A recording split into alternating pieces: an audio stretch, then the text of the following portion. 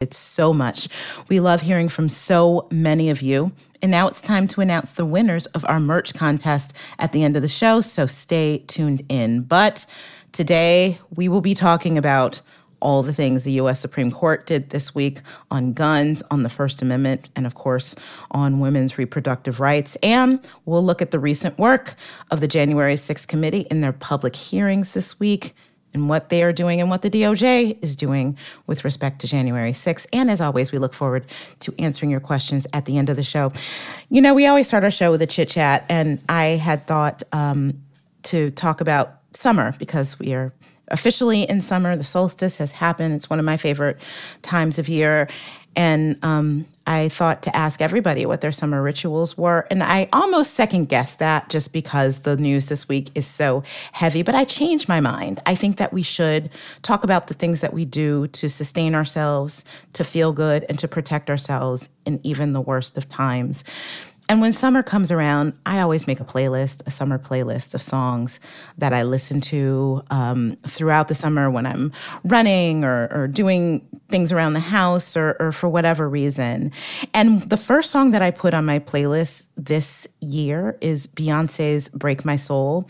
And I listened to that today before this podcast. And it's such an uplifting, powerful, sustaining anthem for women that I think it's exactly the kind of thing that I need. I'm grateful for Beyonce for dropping that this week. And I do think it's important for us to take care of ourselves. So what do we do during summer? Jill, what's something that you do to help mark summer that all of us can do to help us sustain ourselves in these tough times? Mine is not sustaining. Mine is I move my winter clothes out of my closet and put the summer clothes in. You wait that long? I do. Well, in Chicago, we had Touché. Winter weather. I mean, what can I tell you? But I also start gardening, and that gives me so much joy. I have mostly a perennial garden, so it happens by itself. It's magic. But I leave spaces to add the color that only annuals can bring. And even today, just because I was so depressed, I said I have to take a break. And I ran out and I got some petunias in red and white to brighten a particular spot in my garden that has a little bit of sun. Mostly it's shady. So that's what I did to make myself happy today, was get some flowers. That's great. Barb, how about you? You know, similar to Jill, I really like getting outside. The weather in the summer in Michigan is fabulous, but it's really short. And so, you know, if you blink, you could miss it. So I really try to get out and embrace summer. My husband and I like to bike down to a little community pool in the morning and go for a swim to start the day. That's always great. Even today, as busy as it's been with the really heartbreaking news, I found a little time to slip away, to go for a little walk. We've got a little nature area near my house, so I could walk and enjoy some nature and just try to, let go for a minute. It's, I think, just so rejuvenating to spend a little bit of time outdoors, especially when the weather's nice. My office becomes my front porch frequently in the summertime. You know, with my laptop, I'd love to just sit out there and soak in the summer. And Joyce?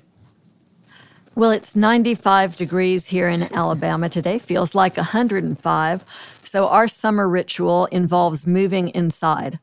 We won't do anything outside for the rest of the summer. No, I'm kidding. But it feels really hot and horrible today. And I noticed that my husband and one of my kids, we have these big outdoor fans that are rechargeable that you can use to blow mist or even put behind a big block of ice to cool things off.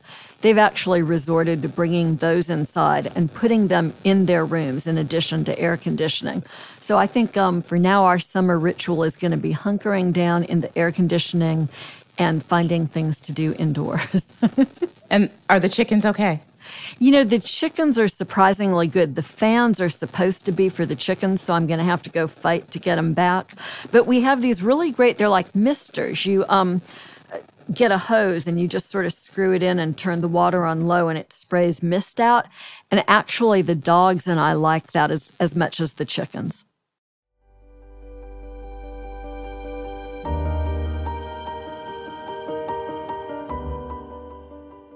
Well, this morning, as all of our listeners know by now, the Supreme Court finally handed down its opinion in Dobbs, the Mississippi abortion case, and they reversed Roe. we were all prepared for that, but I think it feels even worse than I expected that it would feel. Somehow it seems different and horrible, and that wound is very fresh right now. But we're just going to dig right in and try to have some reasoned takes to help you understand the law and where it's going, despite the emotion of the moment. You know, we're not, and you're not the only people that are feeling emotional about this. It was clear to me that the dissenting justices actually had some level of emotion about this case, because typically justices dissent and they say, you know, with respect, I dissent. In this case, they didn't. In this case, the three dissenters closed the opinion by saying, with sorrow for this court, but more for the many millions of American women who have today lost a fundamental constitutional protection, we dissent. So you'll be forgiven for being emotional and angry and frustrated and frightened by this decision. But now it's time for us to pick up and think about it and decide what we're going to do about it, because it will not keep us down. It will not turn us into second-class citizens. And we start there, I guess, Jill, we need to understand the holding in Dobbs. So with precision, can you tell us what the court ruled in this case? I'm willing to bet that everyone listening to us right now already knows exactly what it is. And in the most simple language, it took away a right that women have had, that anyone who could get pregnant has had for 50 years. And they said there is no constitutional basis for a right to have an abortion. It is the first time that a right was granted and then taken away. And it wasn't a surprise, of course. We saw all the warning signs with the Texas abortion law and how they handled that, with how they handled the arguments, with just the fact that they took it. If they hadn't intended to overturn it, they wouldn't have taken the case. So basically, it takes away a fundamental right and makes women second-class citizens. For me, it's time for the Equal Rights Amendment. We have to be put into the Constitution in no uncertain terms.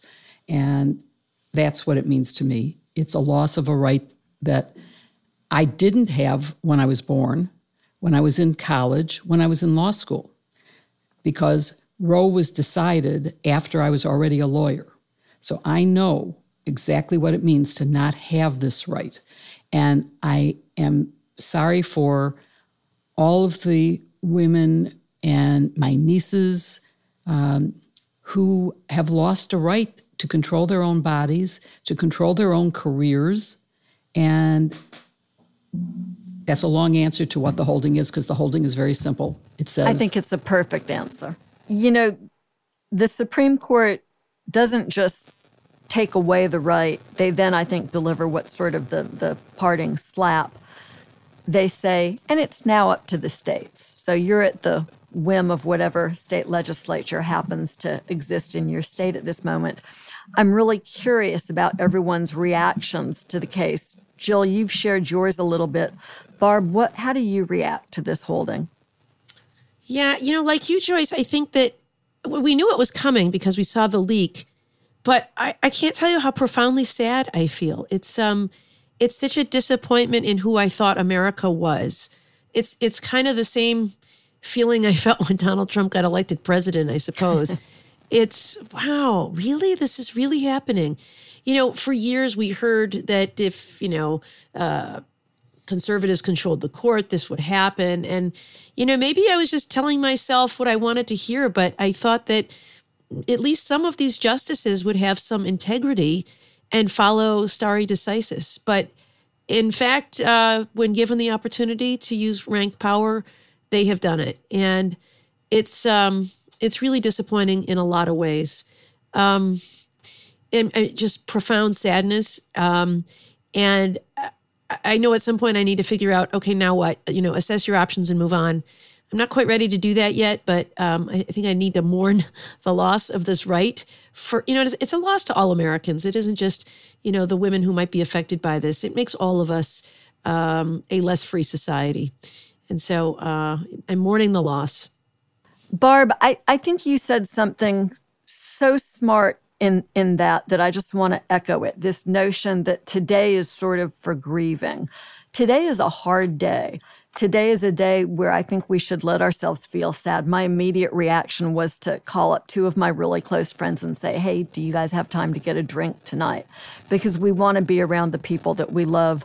But I think you're also right to say that we have work ahead of us. We have work that we are very capable of doing, and none of us will take this for long. So I just wanted to echo what you were saying.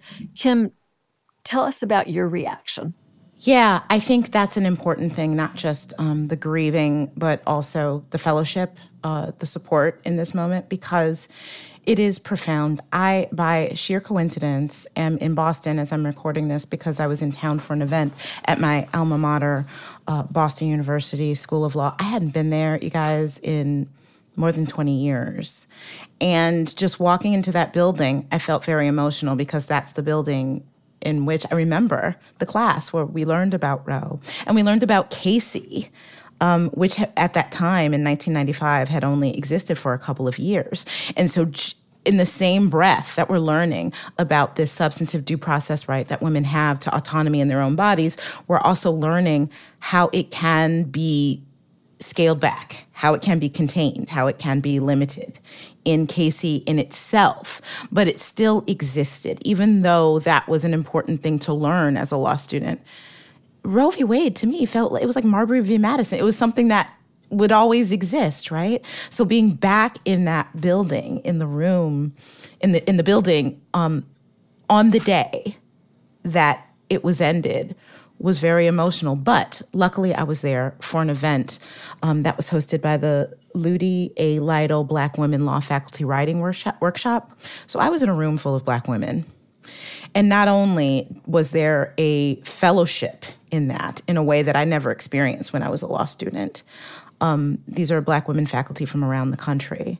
But there was a clear-eyed understanding of exactly what it meant for all women, but particularly what it meant for marginalized women, disenfranchised women. We know that Black women face pregnancy complications that threaten their lives at a 3- to 4-fold level of other people. We know that they're often the least able to access abortions and will be even less able to access abortion. So everything, I feel like every decision that the Supreme Court issued this week somehow falls disproportionately on our most marginalized. But we were able to see that. We were able to talk about it. And as hard as it was, that really did help. That really helped crystallize how important this is. And what the road ahead is. And yes, there were some choice words said in that room. I have to tell you about Justice Thomas's concurrence, which essentially said there should be no substantive due process ever for anything. And so despite what the majority said that, oh no, we're not going beyond, we're just talking about abortion. We're not talking about other substantive due process. Clarence Thomas is like, yes, we are. So, he's telling it plainly, but I think we need to be very clear-eyed and focused about what this means for everyone, but particularly the folks who are most vulnerable in this country. Well, Kim, as long as you raised Justice Thomas's concurrence, let's talk about that for a second, because there's some suggestion in the majority opinion, nothing to look at here, no other rights are at risk. And then Clarence Thomas jumps on board and says, oh, no, absolutely not, right? We should be challenging, or you should be challenging Griswold versus Connecticut and other cases. What did you make of that and his concurrence? Yeah, I think that's absolutely right. I mean, he told the quiet part out loud in his concurrence and said that he left up to him. All of those things would be up for grabs. He sees no substantive due process right. He sees due process is only about process. The fact that you need to be read your rights when you're arrested, the true due process. And he sees no substantive due process, which means there are rights that we have, even if the founders did not specifically list them in the Constitution. He doesn't see that. And in the dissent, the dissenting justices make clear that, okay, you realize that this means everything. This means the right to contraception. That's based on the same principle that the right to abortion was based on. We're talking about the right to marry and to have intimacy in your personal relationships, like that what was Obergefell, the same-sex marriage decision, was based upon. The dissenters talk about loving, the interracial marriage ruling that was based in part on substantive due process. Talking about Griswold, the right to privacy within your home. I mean, all of these rights that we take for granted as a nation that don't just affect women, that affect everybody.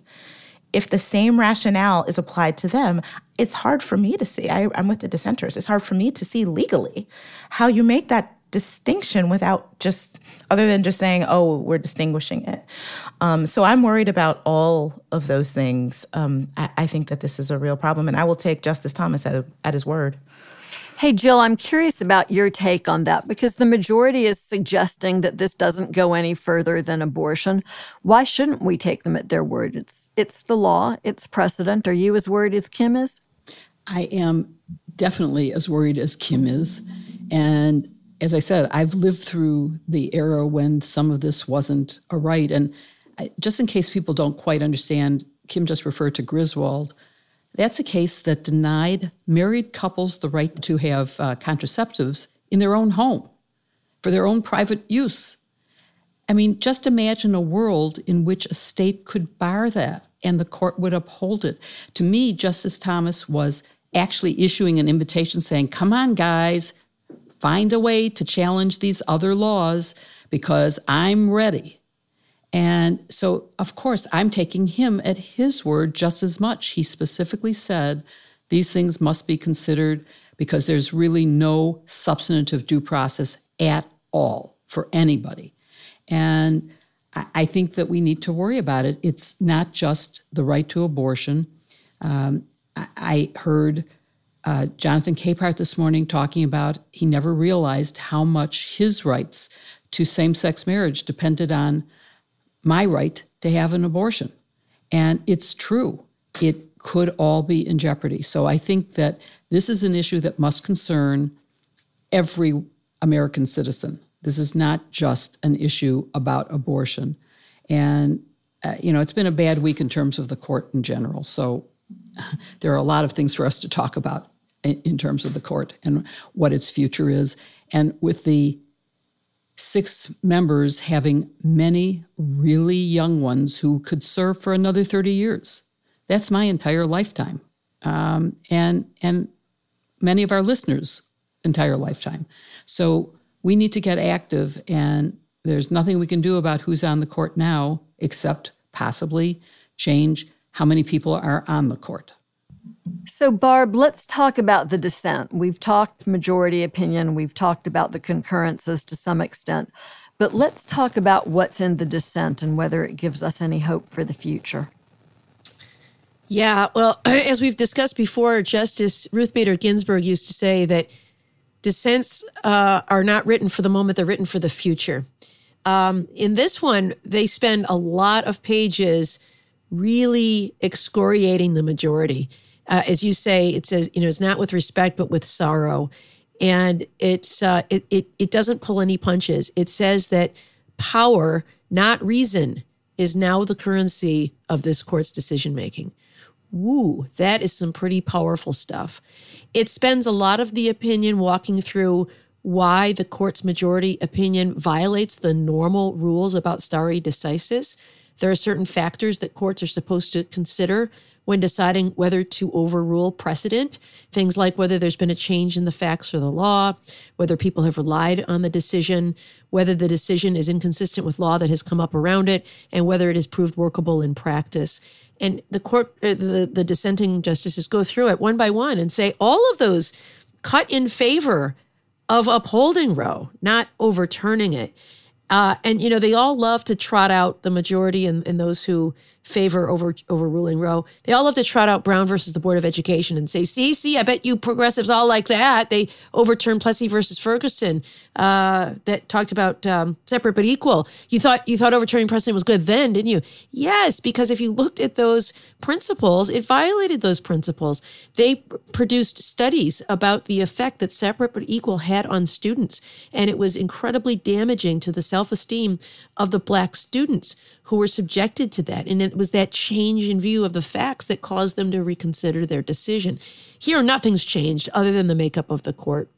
And I think one of the things that's very meaningful that I hope will be that one that maybe is written for the ages is this idea where they talk about how flawed this logic is. And they say, Joyce, I know you've raised this point before. Well, basically they rely on the fact that because the laws in 1868, when the 14th Amendment was passed, deprived women of any control over their bodies, the majority approves states doing so today. There you go. If those laws prevented women from charting the course of their own lives, then states can do the same thing again. And that, to me, is the lie of originalism and textualism. It is all just a reverse engineered method for preserving traditional values. And so I guess the only hope you can find in there is that there is, language about why a right to an abortion is so important to all of us. It's not just about ending an unwanted pregnancy. It's also about not having forced birth. The idea that you can deliver a newborn baby anonymously to a safe haven doesn't really solve the problem. If you have had to carry a birth to term, it doesn't solve the problem of high risk pregnancies that, although maybe not life-risking, can really lead to a lot of complications. And so I am hopeful that maybe the day will come when the three who are in the minority today are once again in the majority. I'm so sad about this opinion for so many reasons, but you talk about one of the most important ones, the toll that it inflicts upon women. And, I'm reminded of this conversation that I had with a local doctor, an older man who's conservative, who was concerned that the techniques that are used for abortion are also life-saving techniques that can be used in some cases involving miscarriage or stillbirth to avoid sepsis, and that there are problems with ectopic pregnancy. And I wonder what happens when we start to see a death toll in America, when we start to see the human cost of Dobbs, which will be counted in women's lives, and whether that might not, in a really tragic way, cause some reconsideration in state legislatures who now hold the keys to the kingdom for women's lives, but whether that might make them reconsider some of these really heinous measures that prohibit abortion in all circumstances. To extend on what you're saying, Joyce, nowadays a lot of medical schools are not teaching those life-saving measures, so that even if your life were at risk and could fall within the Mississippi law, there may not be a doctor who knows how to perform the procedure. And so you may die because of that. We now have fewer rights than guns.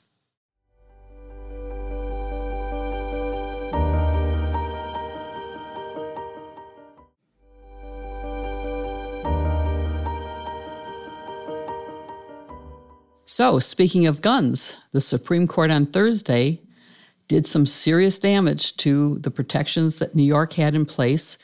They struck down a New York handgun licensing law that required New Yorkers who want to carry a handgun in public to show a special need to defend themselves. Not just a generalized need, but a special need. It was a 6-3 ruling as expected. Heller had allowed guns at home. This case, New York State Rifle and Pistol Association versus Bruin, allows carrying outside the home without proof of any special needs. Barb, tell us what the majority said and talk about whether there are restrictions on licensing allowed even now. Yeah, so the court struck down a New York law that required people to get a license before they could conceal carry a gun in New York. And to get a license, you had to show a good reason. And so most states are what are referred to as shall issue states. Anybody who applies for a license gets one. The board, the sheriff, whoever it is, shall issue unless the person has some reason not to, like a mental health issue. But New York and a half dozen other states were may issue states, which was the person who applied for the permit had to show a special need why they needed it. Someone has threatened to kill me. I carry large quantities of money to a safe every night, whatever it is, to get that permission. And what the court held is that is an undue restriction on the Second Amendment right to not just keep, but bear arms. And so, as you mentioned, the Heller case, decided about 10 years ago, said that people had a personal right, an individual right to possess a gun in their home.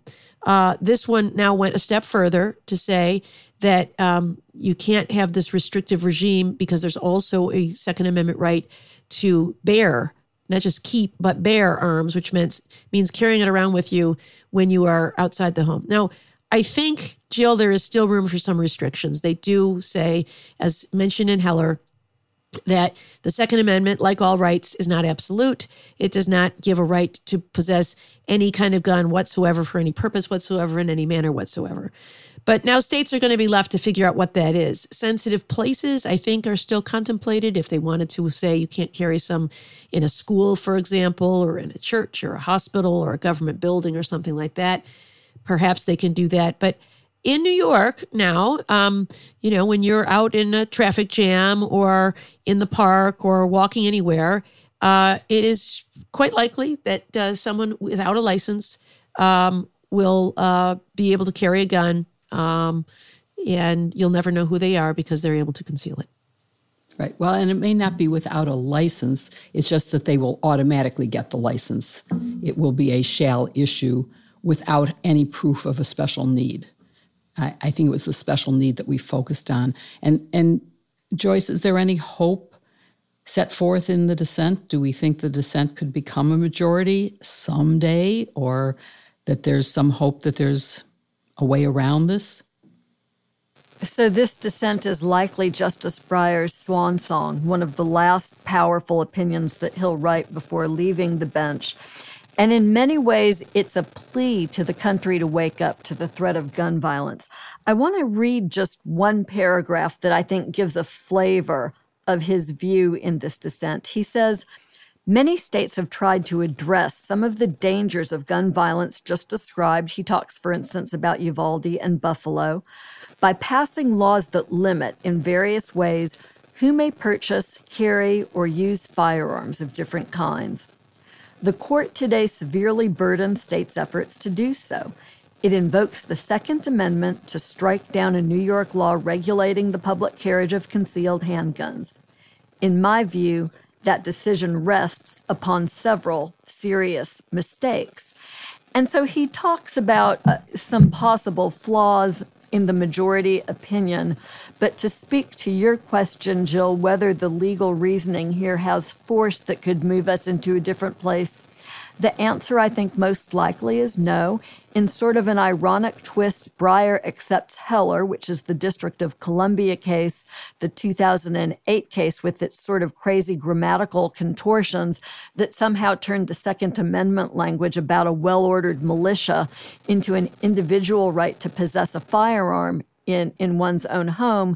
And the irony of that is that Breyer accepts that arguably really bad precedent, right? We're talking about precedent that engages in an almost deliberate, aggressive, in-your-face misreading of the language of the Second Amendment. And he says, but we reach a different result here in Bruin, even after the Heller decision.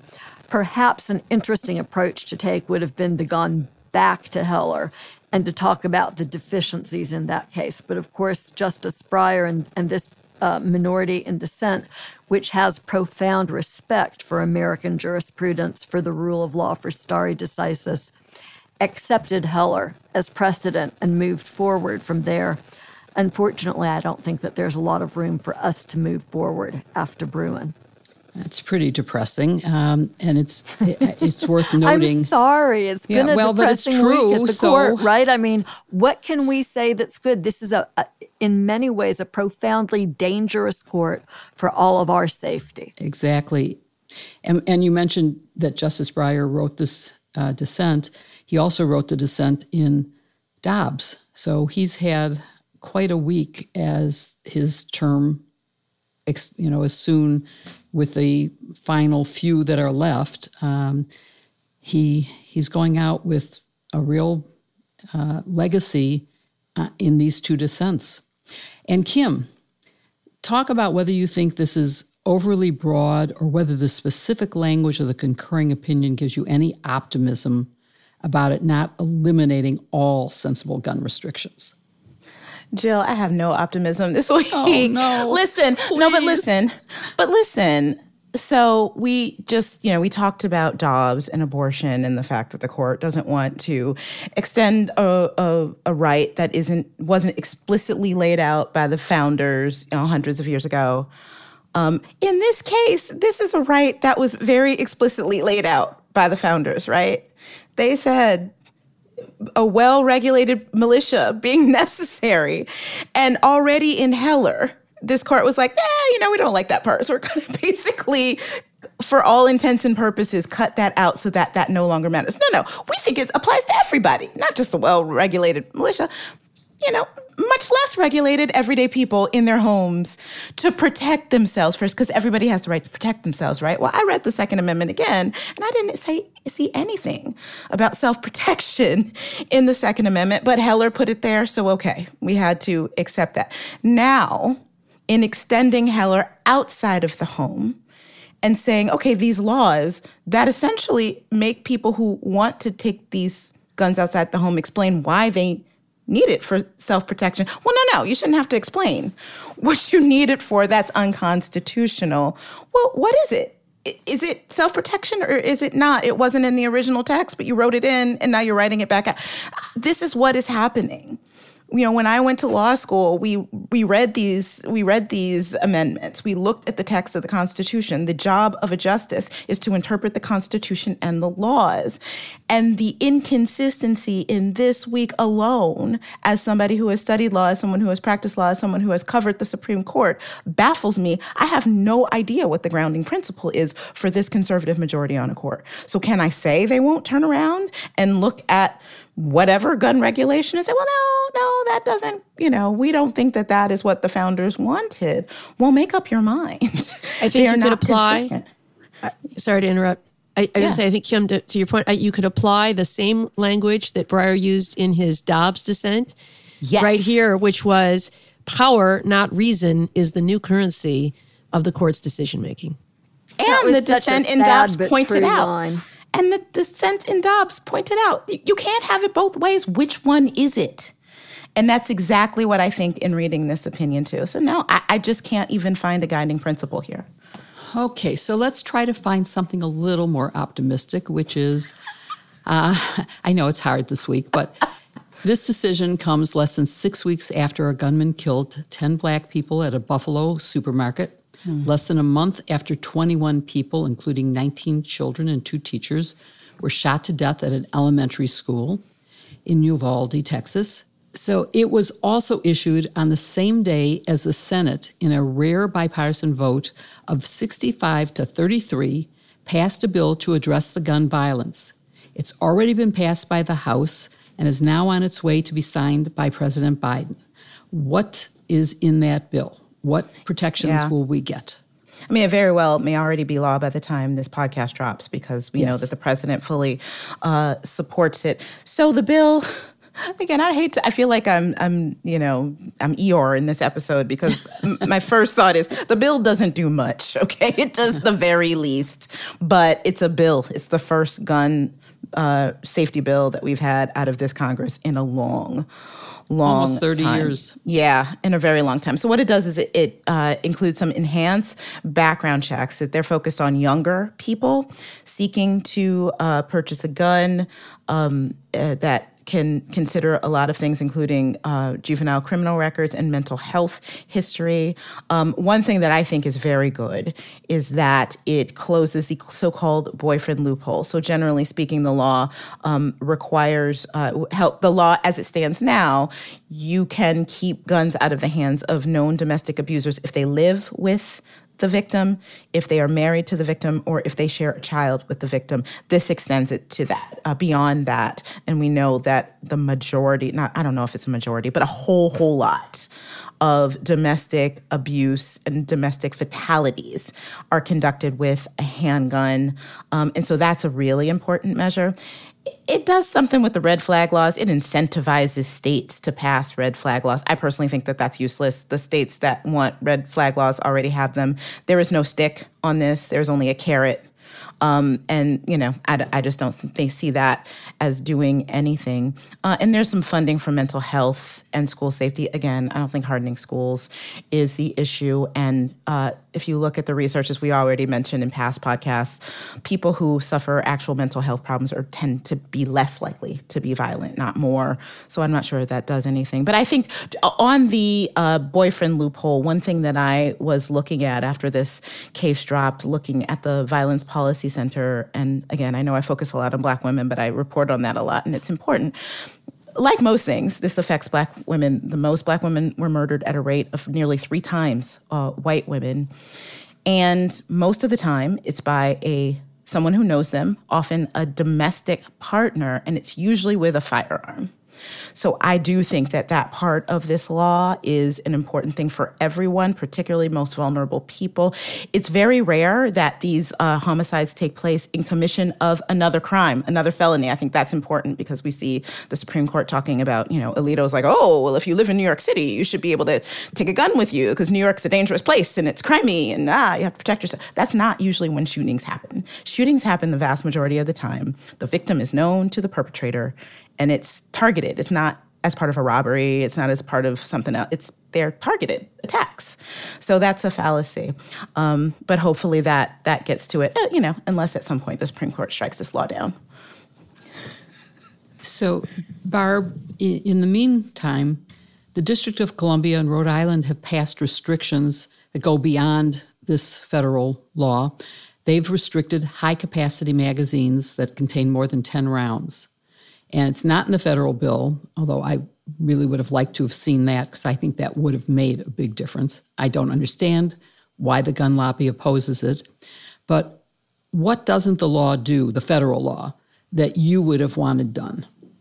Yeah, first and foremost, Jill, I think banning assault weapons, these semi-automatic AR-15s, they're weapons of war, and same with the high-capacity magazines, which I know you frequently cite as a way to reduce gun violence. These two are just such no-brainers. There is no purpose for these weapons and magazines other than to kill a lot of people really fast. There are advocates for protection for gun ownership. There are advocates for hunting and sport. The only purpose for these weapons is to kill people. And to kill them fast and to kill them really well. And so I think ending that is just such a no-brainer.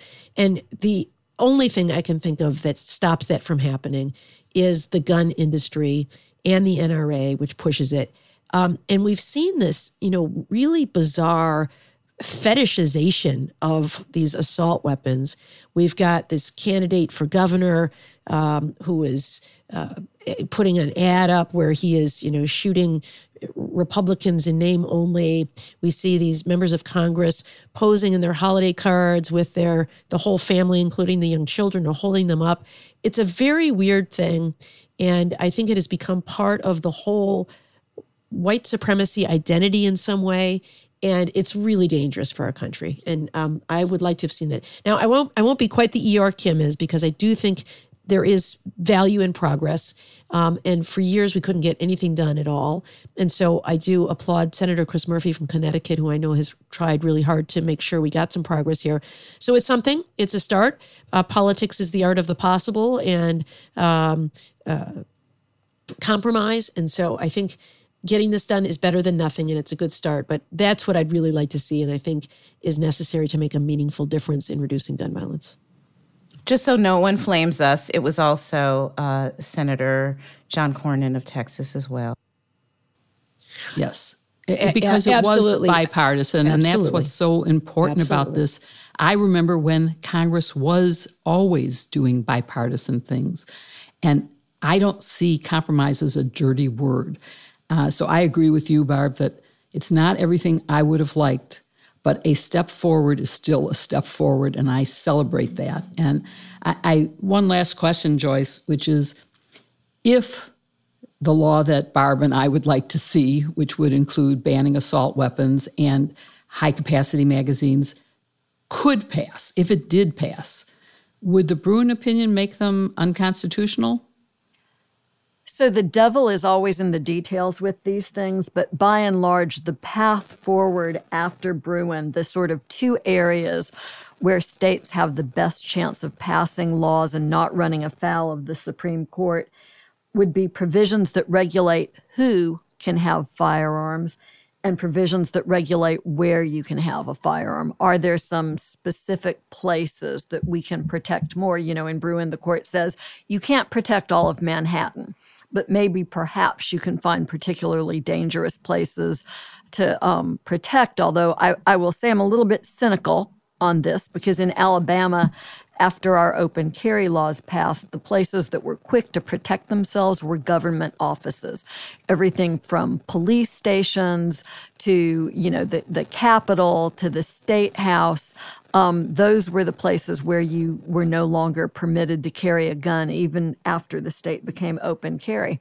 So look, I actually have an answer on why we haven't been able to pass this very logical sort of restriction that would restrict high-capacity magazines that permit people to just, thump the clip into their gun and suddenly you can shoot 100 rounds in a minute, right? That's what makes people like the shooter at Uvalde, although there are a lot of issues that are emerging regarding the details of that shooting, but that's what makes it more difficult for law enforcement to go after perpetrators in that situation. But if you're talking about an AR-15, the standard clip is a 30-round clip. So if you ban magazines with that capacity of 30 rounds in them, you're in essence engendering a de facto ban on AR-15s. And that's why there's been a lot of hostility among gun manufacturers and people who would like to have an AR-15 in their home to enacting measures like that. I think that resistance continues.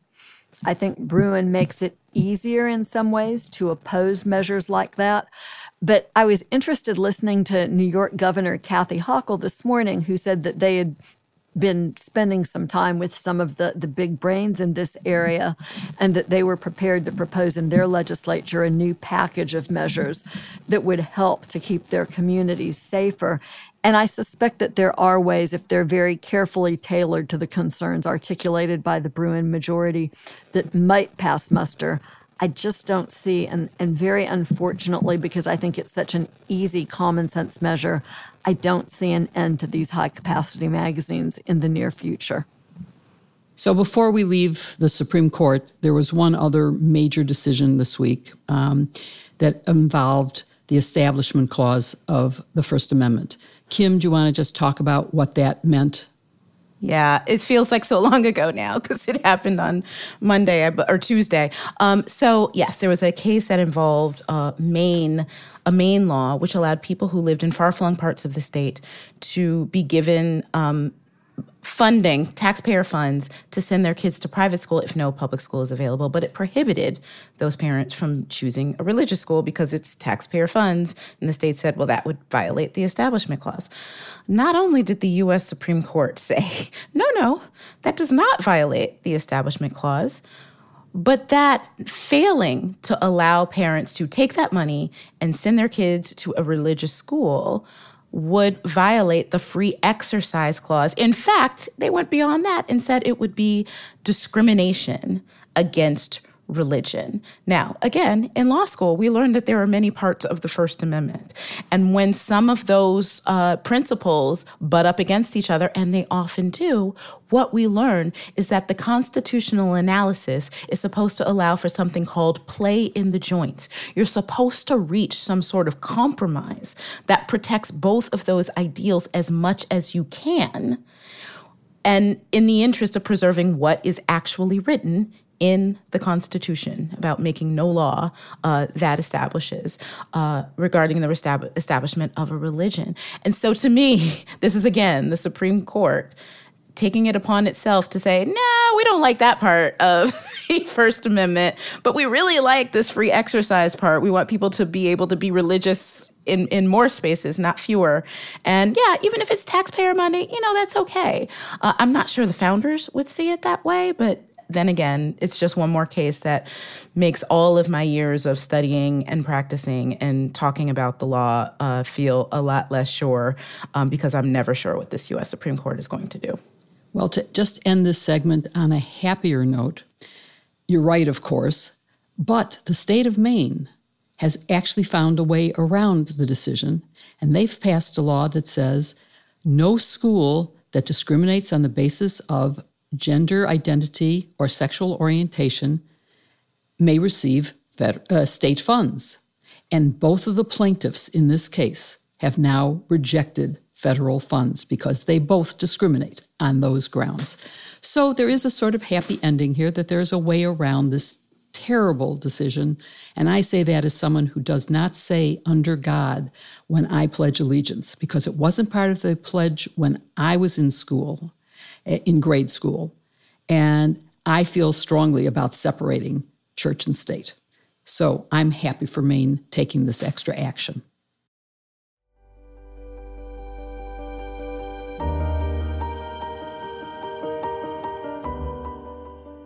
I just got the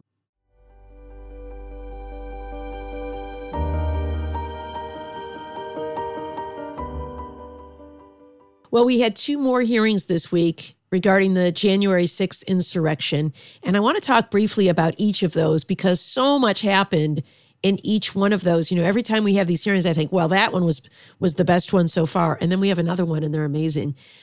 Kim, can you remind us what we heard on Tuesday? I guess we'll call that State Interference Day. And maybe just something that's stuck with you from that day's hearing. Yeah, so we heard from various state officials and election workers about this pressure campaign that came from Donald Trump and those in his inner circle about what they did. And it was a lot of this is stuff that had been reported, not all of it, but just laying it all bare and just seeing what these state officials faced.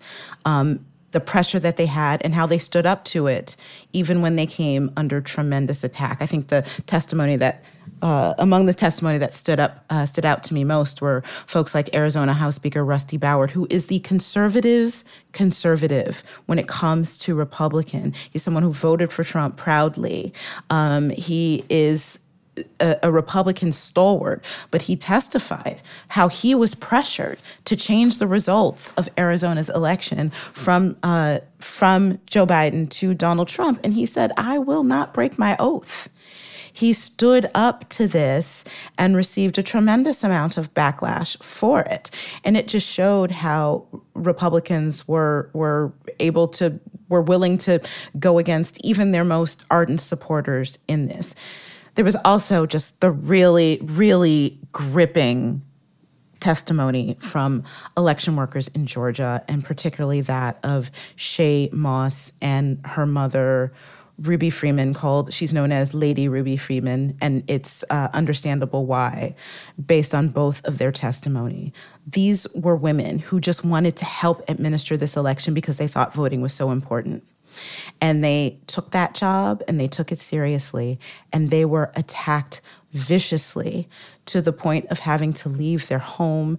They still live in fear, and they were doing this because they were trying to protect elections for everyone. So I think that not only helped the committee really establish, if that's what they're trying to do, evidence that could lead to a finding of obstruction of official proceeding, which would be a felony, but also really driving home to the American people how real this was, how dangerous it was, and how people were threatened, and how even those who are on the same side, as folks as Rusty Bowers, were not immune to the attacks. I thought that it was really effective.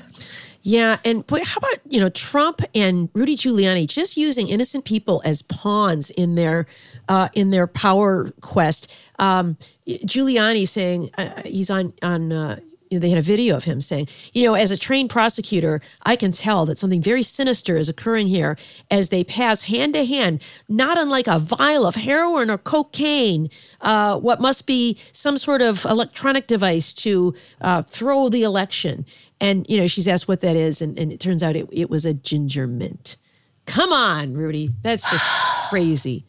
It is, but I agree with you that seeing just a real person, two real people, salt of the earth, election workers, they like to work just to be able to help people and help people vote, are just used as pawns by them in this game. Jill, let's talk about Thursday. Thursday, I guess we'll call it DOJ Day. And I think people largely know what happened, but can you just give us like your top takeaway? Do you think they were effective, and what do you think they established? I thought they were amazingly effective. They had really powerful live testimony. You had the acting attorney general, Jeff Rosen.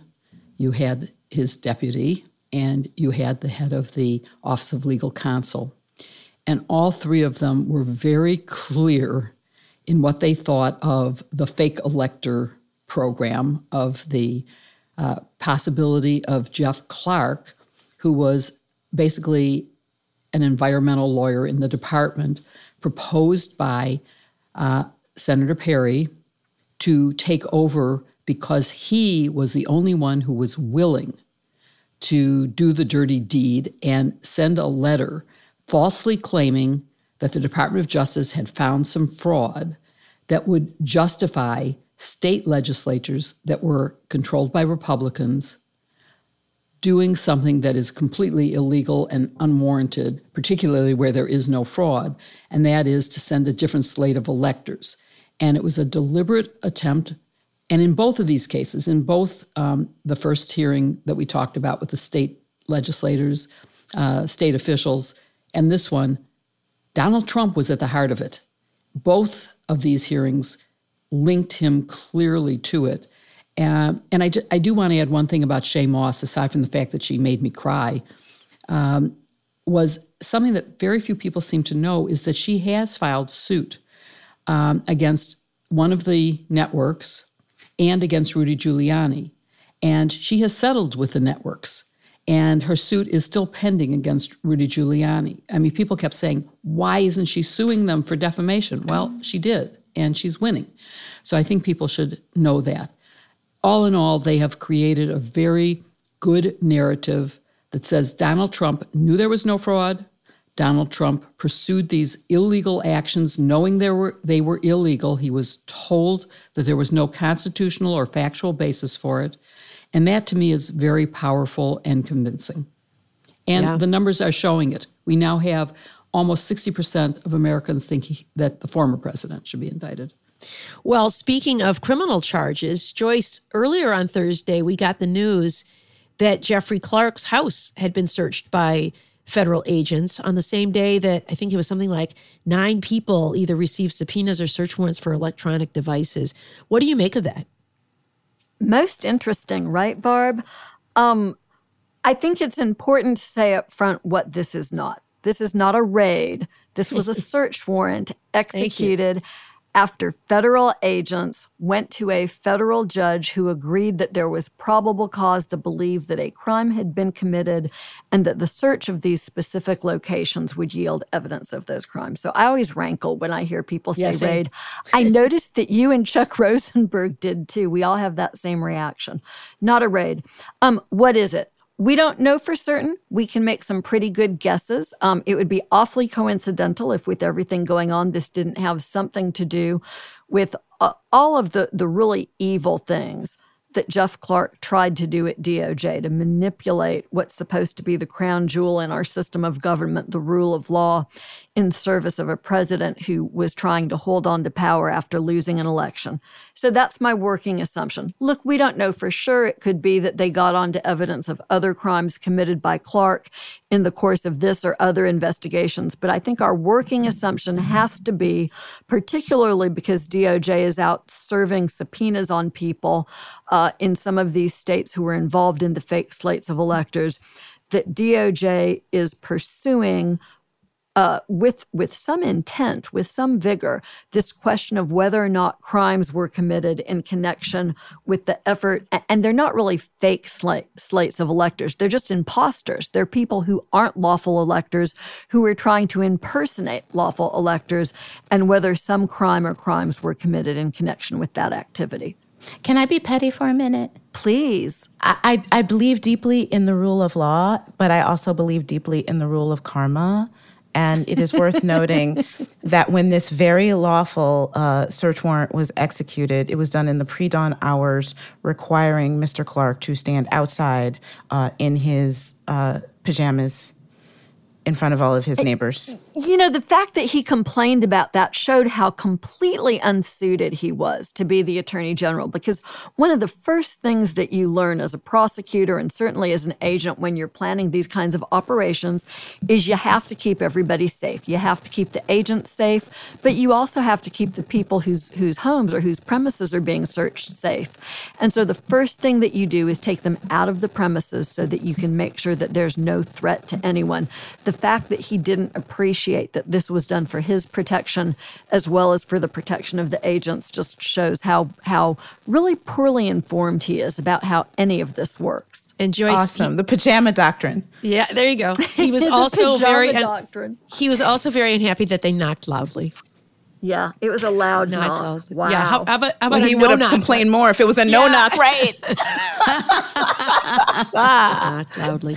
Well, before we leave this topic, can I just say, I don't know if any of you have any favorite observations from these hearings or these videos or any of the personalities. It's all fascinating just from a people watching perspective. But I have to give the Room Raider Award to Eric Hirschman, who's got that weird panda mural. And then he's got this baseball bat that says justice. And it's, what is it, like bathroom fixtures it's resting on? It's the weirdest. That guy's hilarious, by the way. He can't stop himself from swearing all the time. And he is so glib about, the advice he gave to John Eastman and others. Any other favorite observations from the hearings? I didn't love him during impeachment. I'll just go on record as saying that. And I'm not a huge fan here, although he was colorful. But what I really liked was more notional. It was this idea that you really can stand up to the bully. And so we see this moment where the folks at DOJ, where Rosen and Donahue and Engel finally decide that even for them, this has gone on for too long, and what Trump wants to do is a bridge too far. And they stand up to him and they say, if you put Jeffrey Clark, who is unqualified and poorly suited, in place as Attorney General, we will resign. And maybe people won't pay attention to us resigning, but what they will pay attention to is when over the course of the next 24 hours, everybody in the leadership at DOJ resigns. I'm told by a good friend who was a U.S. attorney in the Trump administration that had Rich Donahue, who they all admired very much, told them what was going on, that this person believes that down to a man, mostly men and woman, that they would have resigned too. And Trump backed down. He backed down in the face of that. And that's remarkable because we all saw that little bit of the White House call log where Clark was already being referred to in the White House call logs as the acting attorney general by late in the afternoon. But the bully, Trump, backed down in the face of strong resistance. I hope we all appreciate the lesson in that. Zerlina Maxwell had a really interesting view on that. She said that Steve Engel had the brilliant insight to make Trump pretend that it was an episode of The Apprentice. Remember, he said, who is it going to be? Jeffrey Clark or Jeffrey Rosen? And they're all sitting around his desk like the last scene of The Apprentice, and you can only pick one, and one of them has to get fired. And he explains, like, what's that going to look like? You're the one who's going to look weak. Under the Clark scenario. And look at him. He can't even find his way to the FBI. Would Chris Wray even know who he is? He's weak. You like central casting. Don't pick him. He's an environmental lawyer. We're Republicans. We hate environmental lawyers. And so ultimately, you're fired. And he picks Rosen. God. But it's so sad. It's so pathetic. I mean, on the one hand, it is funny. And Barb, I could listen to you retell it all day long. But on the other hand, it's just profoundly awful that this man was sitting in the Oval Office and that was what, the smart folks at DOJ had to do, what they had to stoop to try and reach him. I agree with you, Joyce. And one of my favorite moments, though, was when Donahue's notes of his conversation were shown, and it said, "Just say," which reminded me again of the many times that Donald has done it. Just find me 11,780 votes, or just say you're going to investigate Hunter Biden, as he said to Zelensky, and then I'll stop blackmailing you. I mean, this business where he says, just say it and let the Republican congressman and me take it over. Just say you're investigating. You don't have to actually do it. That sort of synthesized for me the entire thing that's wrong with this entire plot to overturn our democracy and how much involved Donald Trump is in that plot.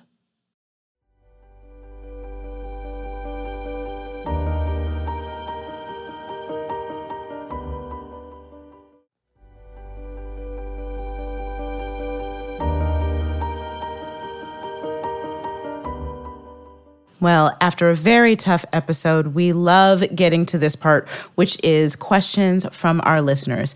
If you have a question for us, please email them to us at sistersinlaw@politicon.com or tweet them using the hashtag sistersinlaw. If we don't get to your question during the show, keep an eye out on your Twitter feeds. We try as best as we can throughout the week to answer as many questions as possible.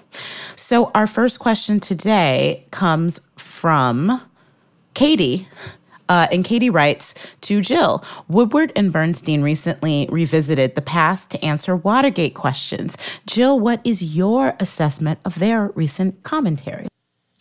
I think they are right on target. They've mostly been saying that this is worse than Watergate, something that I completely agree with. And they have pointed to reasons why, which we've all heard. So I think it's right on target. And there's another question that I noticed is also based on Nixon, which is whether the lying to the public, which was one of the things that was included in the roadmap we gave the impeachment committee, whether that is a criminal offense. It is impeachable. It is not criminal. To be criminal, you would have to be under oath. But it is impeachable to deceive the American public. Both very good questions. The next one is from Mary, who asks, how would an unbiased jury possibly be seated in a Trump trial? Everyone is so dug into their opinions that it would be hard for a juror to disregard preconceived notions. I think that's a great question. What do you guys think, Barb? Yeah, I think this is a very good question. And I think that it unlike any other case ever, probably, people have such strong views about the former president, and certainly everybody's going to know who he was. Of course, the standard is not simply, have you ever heard of this person or do you know anything about it? Everybody will have. The question is whether you can set them aside and decide the facts based on what you hear in court. And I've been surprised, having been involved in cases that have received a lot of local publicity, that you can always find jurors. Sometimes it's amazing how many people don't pay attention to politics, for example. They're busy with their lives. They're raising kids. They're working hard. They're working multiple jobs, whatever it is. And they pay only loose attention to it. And, they're asked a series of questions by both sides to see if they have any biases or things that would make them unfit to serve as jurors. But I'm reasonably confident that they could find 12 people who, if they're honest and actually answer the questions, can be fair and decide a case based on what they hear in court. And our next question is from Tom. Tom asks, can the presidential pardon privilege be ended? What would it take? Given that longstanding traditions have been tarnished by the Trump administration, I see far more possibility for abuse than good. What do you think, Joyce? This is a really great question, given everything that we're learning about pardons and everything that we saw Trump do with pardons during his presidency. But the short answer is this. The pardon power can't be altered by statute because it's created in the Constitution in Article 2, Section 2, Clause 1, which gives the president the power to grant reprieves and pardons for offenses against the United States, except in cases of impeachment. So that means that presidential pardons and also commutations of sentence, which the Supreme Court has found is included within that language, it applies only to federal crimes, and you cannot most definitively pardon someone who has been impeached. But within those limits, the president can operate. Tom, where I would encourage you to do more reading is with your conclusion that there's more opportunity to do harm than good with the pardon power. And I understand how you get there, because there are a lot of cases that are suggestive of abuse. We all heard Jared Kushner's testimony that was played during the committee hearings, where he said he couldn't focus on what he characterized as the White House counsel whining because he was so busy getting pardons out. And one assumes we'll hear more about that. But pardons can be used to really achieve important criminal justice goals. For instance, when it came to light and came to a head in Congress that the sentencing that was being done for cocaine differed greatly based on whether defendants possessed and trafficked in powder cocaine or cocaine-based crack, that those sentences were very disparate and that had a racially disparate impact. One of the mechanisms used to redress that, in addition to some changes in the law, was using the pardon process to make sure that old, unduly lengthy sentences were fixed to come into compliance with the more modern view. So a lot of cases where pardons are used by White Houses to do very good things. What we need is more oversight, more transparency, and less ability for pardons to be issued by the president's son-in-law inside of the White House, and more use of this traditional process where DOJ is involved and clear standards are applied that are uniform across pardon requests. Yeah, that is so important. I would love for us to do take a look at clemency and the important role it plays in criminal justice, because I think you're right on the money there.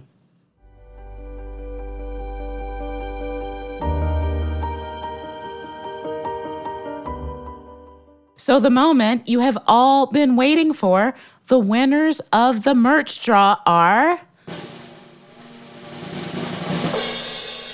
Samantha Sargent in Boston, T.G. Fagan in Los Angeles, and Dawn Fredericks in Atlanta. Yay! Hooray! And thank you to everyone who filled out our survey. And thank you to everyone for listening to this very special episode of #SistersInLaw. Remember, you can send in your questions by email to sistersinlaw@politicon.com or tweet them for next week's show using #SistersInLaw. And please support this week's sponsors, Thrive Cosmetics, Hair Eyewear, Blue Land, and HelloFresh. You can find their links in the show notes. Please support them as they really make this show happen. To keep up with us every week, follow #SistersInLaw on Apple Podcasts or wherever you listen. And please give us a 5-star review because it really helps other people find us. See you next week with another episode, #SistersInLaw. See you next week after the Supreme Court also decimates the EPA. Yeah, that's right. Get one more. And makes Remain in Mexico a constitutional amendment. More nightmares to come. You won't break my soul. You won't break my soul. You won't break my soul. You won't break my soul. I'm telling everybody.